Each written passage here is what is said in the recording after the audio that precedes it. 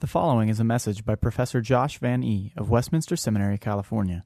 For more information about this message or Westminster Seminary, visit us online at westcal.edu or call us at 760-480-8474. That's online at wscal.edu or call us at 760-480-8474.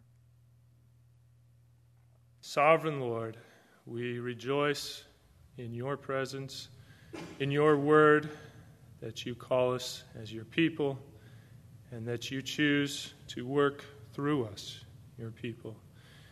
And we rejoice in our King, Jesus Christ, who has come and who is now reigning and who will come again.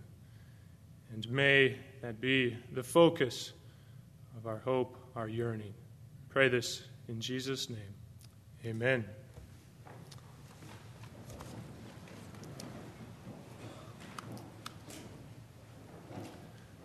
So we're going to look at two passages in the book of 1 Kings this morning, two related passages that I think are helpful when they're read together. So 1 Kings chapter 6, verses 11 through 13 is the first one, and then 9, 1 through 9 is the second one.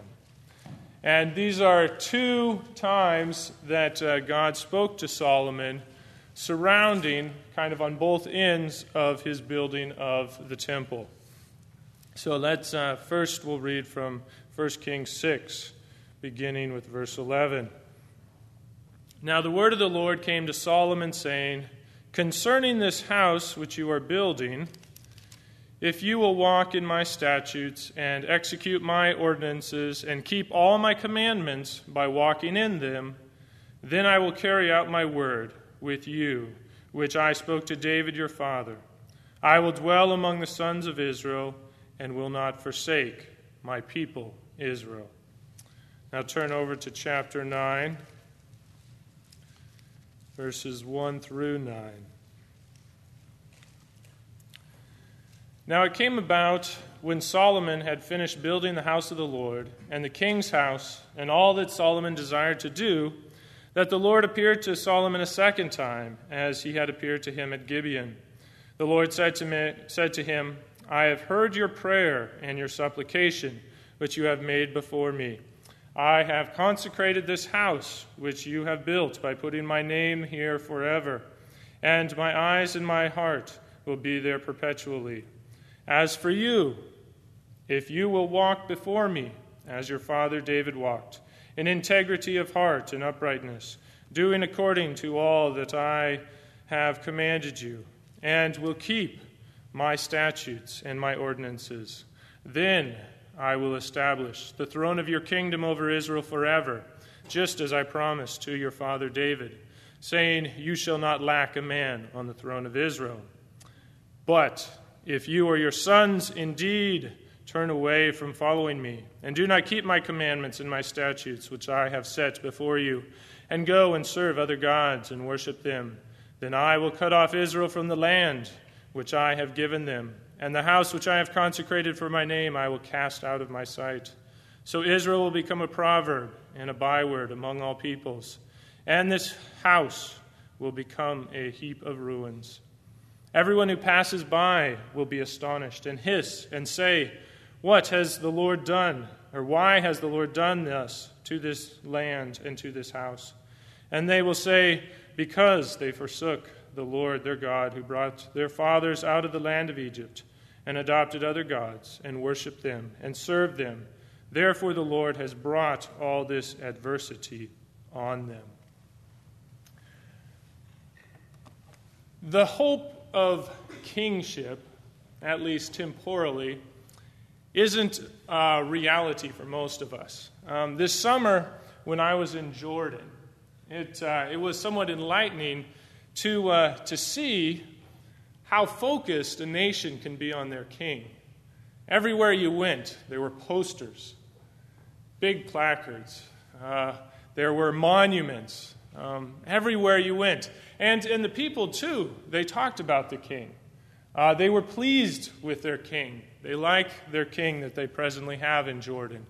And so much of their hopes for the country, their hopes for themselves, their hopes for justice are really tied up in this person, in this king, this one who has sovereign rule. We rarely get very excited about our politicians. Maybe once in a while, but more it's, which one's worse? Okay, I'll vote for the other one. And we know that it'll be 4 years, and then we can have a new change of guard, something like that. Or so we don't have that sense, the longevity of a king. I mean, this king is going to be the future, the hope, the guidance of your country until he's either deposed or dies. So it's really tied up with that. And I think that can help us in looking at kingship in Israel and the way it's used, the way it's used by God.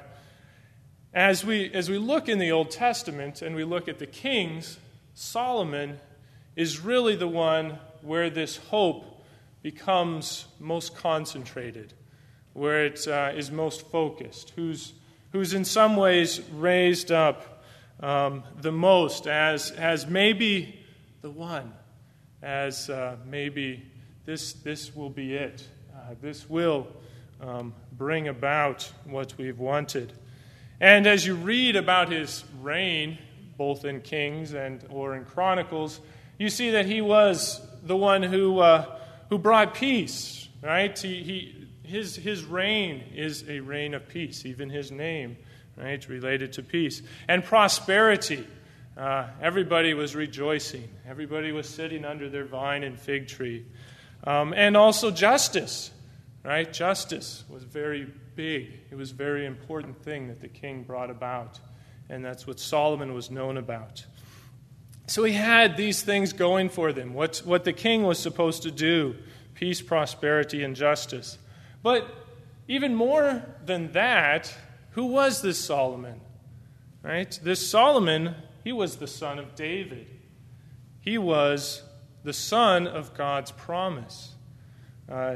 Israel, they had times of blessing before, maybe not quite as good as Solomon, but it was usually under faithful leaders. But the problem was either these faithful leaders, at the end of their life, they became unfaithful, or more often they died. And then Israel, they were stuck, and they went back to their sin. But God had made a promise to David, a promise we read of in 2 Samuel 7, a covenant with him. And in this, David, it was brought about, let me back up, it was brought about because David wanted to build a house for God. But God says, no, I'm going to build a house for you. And then this son who would come out, who was God's building his house, he would be the one to build a house for God. And as you read the promise, part of what is the focus there is it will bring security for the people. Right? This king, right, will have an eternal kingship that will provide this enduring security, this enduring blessing for God's people. And this son of David would be more than just the son of David. He would have a special relationship with God. God would be his father and would call him his son. And this would lead to this everlasting kingdom, this time of blessing, prosperity for God's people. And so we get back to our passage that we're looking at today. And where are we in this story? Right? Solomon has had peace, prosperity, and justice. And now, right, this son of David is doing what? He's building the house of God. What is promised in this covenant with David. And it's really the pinnacle of his career, at the midpoint of the account. It dominates the story of what we know about Solomon, with all of the extravagance of the temple and its preparations taking over the story. And so we're ready. Is this it? Right? Is this the promised son of David? He's building the house. He has peace, prosperity, riches. Is this it? And so God comes and he says, "Well done, Solomon. You've done it. This is it." Well, that's not really what he says. Instead, we could almost say, God comes and he rains on Solomon's parade. He comes with provisions. He comes with stipulations. He comes with really the need for obedience. The need for this son of David to have obedience. And this obedience would then be what secures blessing for the people. What secures the house. What secures the eternal kingship. And so as we read these two, and as they frame the story of the building of the temple, it really raises questions, not answers. Well, is this Solomon really going to be the son, this promised son of David? And even, is this temple really going to be the house of God that was promised to be built? They both emphasize, as we said, the need for obedience. Solomon's obedience to bring about these promises. We can see this in chapter 6, if we look there. Solomon's beginning to build this house. And what does God say? Does he say, this house that you're building, this, my house that you're building, let me tell you about it? Well, he comes out and he just says, this house that you're building. It's not yet God's house. It's just this house that you're building. And then he goes right into a stipulation. He says that if Solomon's obedient, what will happen? Well, God will fulfill for him the promise of David. And what this temple represents, right, God's presence among his people, then that will be true. But it's all tied to Solomon's obedience. Right? If Solomon is faithful, then God will dwell with his people and will not abandon them. And if we look over in 9, verses 1 through 9, we see a similar theme, though told in a little different way, really a somewhat more ominous way, a much stronger warning in it. In 9, 1 through 9, Solomon's now done with the temple. And God's presence did come down in the glory cloud to consecrate it. And Solomon prayed a long prayer at the dedication. And basically had two requests. The request for the fulfillment of this promise to David and his house, specifically through Solomon. And then a request that God would look at this temple and hear the cries of his people when they prayed. And answer them, especially in their sin. Forgive them. And so God comes here and he gives his answer to that. And we see the answer about the dedication, that this is, right, God has placed his name on it, thereby sanctifying it. And he will look at it. He will have his eyes and his heart towards it to hear his people. But then we get again the stipulation. Starting with verse 4 there. If you will walk before me as your father David walked, in integrity of heart and uprightness, doing according to all that I have commanded you, and will keep my statutes and my ordinances, then I will establish the throne of your kingdom over Israel forever, just as I promised David. So we get this stipulation again on Solomon. Right? His other request about bringing forth this promise, this Davidic promise, right? It's now tied to his obedience. He must obey in order for it to be true of him. And then in verses 6 and following, it's applied, his obedience is brought over then to the people and the house, right? But if you don't obey Solomon, then curses will come.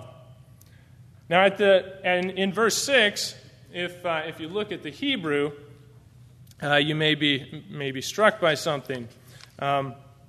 We change from the singular you to the plural you. And this has caused some commentators to say that, well, maybe we're shifting here.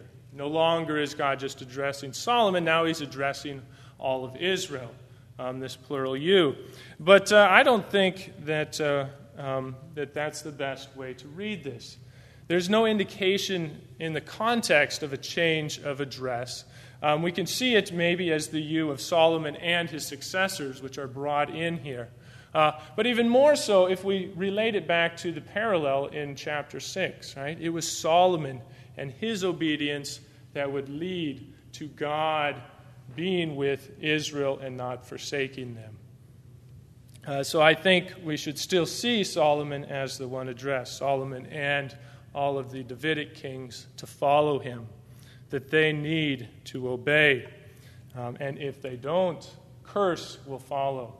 And these curses come right out of Deuteronomy, many of them, with verses, the end part of 8 and 9, almost an exact quotation from Deuteronomy 29, 23 through 26. If Solomon disobeys, if his sons disobey, right, this house that God has consecrated will be done away with. And the people will be thrown off the land. God again comes to Solomon with this demand for obedience to fulfill his promises in David. And with these two passages, I think we're being shown that just being the son of David as Solomon was not enough. Just building the house was not enough. Instead, this promise would only be fulfilled through an obedient son of David, through an obedient son of God. Solomon here is shown to be in many ways, I would say, a second Adam figure. A person who was given the responsibility, right, really to build the house of God, Adam in the garden, and now here Solomon, and to be obedient, and his obedience would bring blessing, would bring prosperity to all those who were with him, all those who followed after him. But his disobedience would bring the curse, And as we read through Kings, we're especially struck near the end of Kings, where it's the deeds of Manasseh that God will not look over. The evil deeds of Manasseh that caused him to bring down the curse on Israel. Adam failed. Solomon, as we continue to read, failed. But thanks be to God, God's promises do not fail because God fulfills them himself. God became man, the man Jesus Christ, to be for us the second Adam. Solomon showed what was needed. God told Solomon here what was needed for there to be lasting security for God's people. Perfect obedience by their king. And that is what Christ fulfilled for us. Christ earned our eternal blessing by his act of obedience.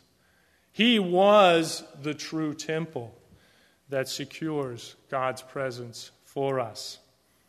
And so we can have this true hope in a true king, one that is now reigning, one that will always be reigning, and one that is coming again, one that is coming for you and for me to bring us to that blessed home.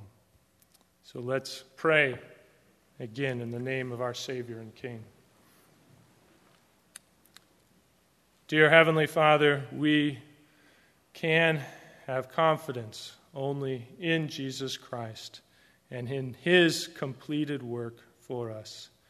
May that spur us on. May that give us hope. May that raise us up in times of doubt and in times of depression. You are the one who completes. You are the one who fulfills your promises. And we rejoice in that. In Jesus' name, amen. Copyright 2007 Westminster Seminary, California. All rights reserved. You are permitted to reproduce and distribute this material in any format provided that you do not alter the wording in any way and you do not charge a fee beyond the cost of reproduction. For web posting, a link to this document on our website is preferred.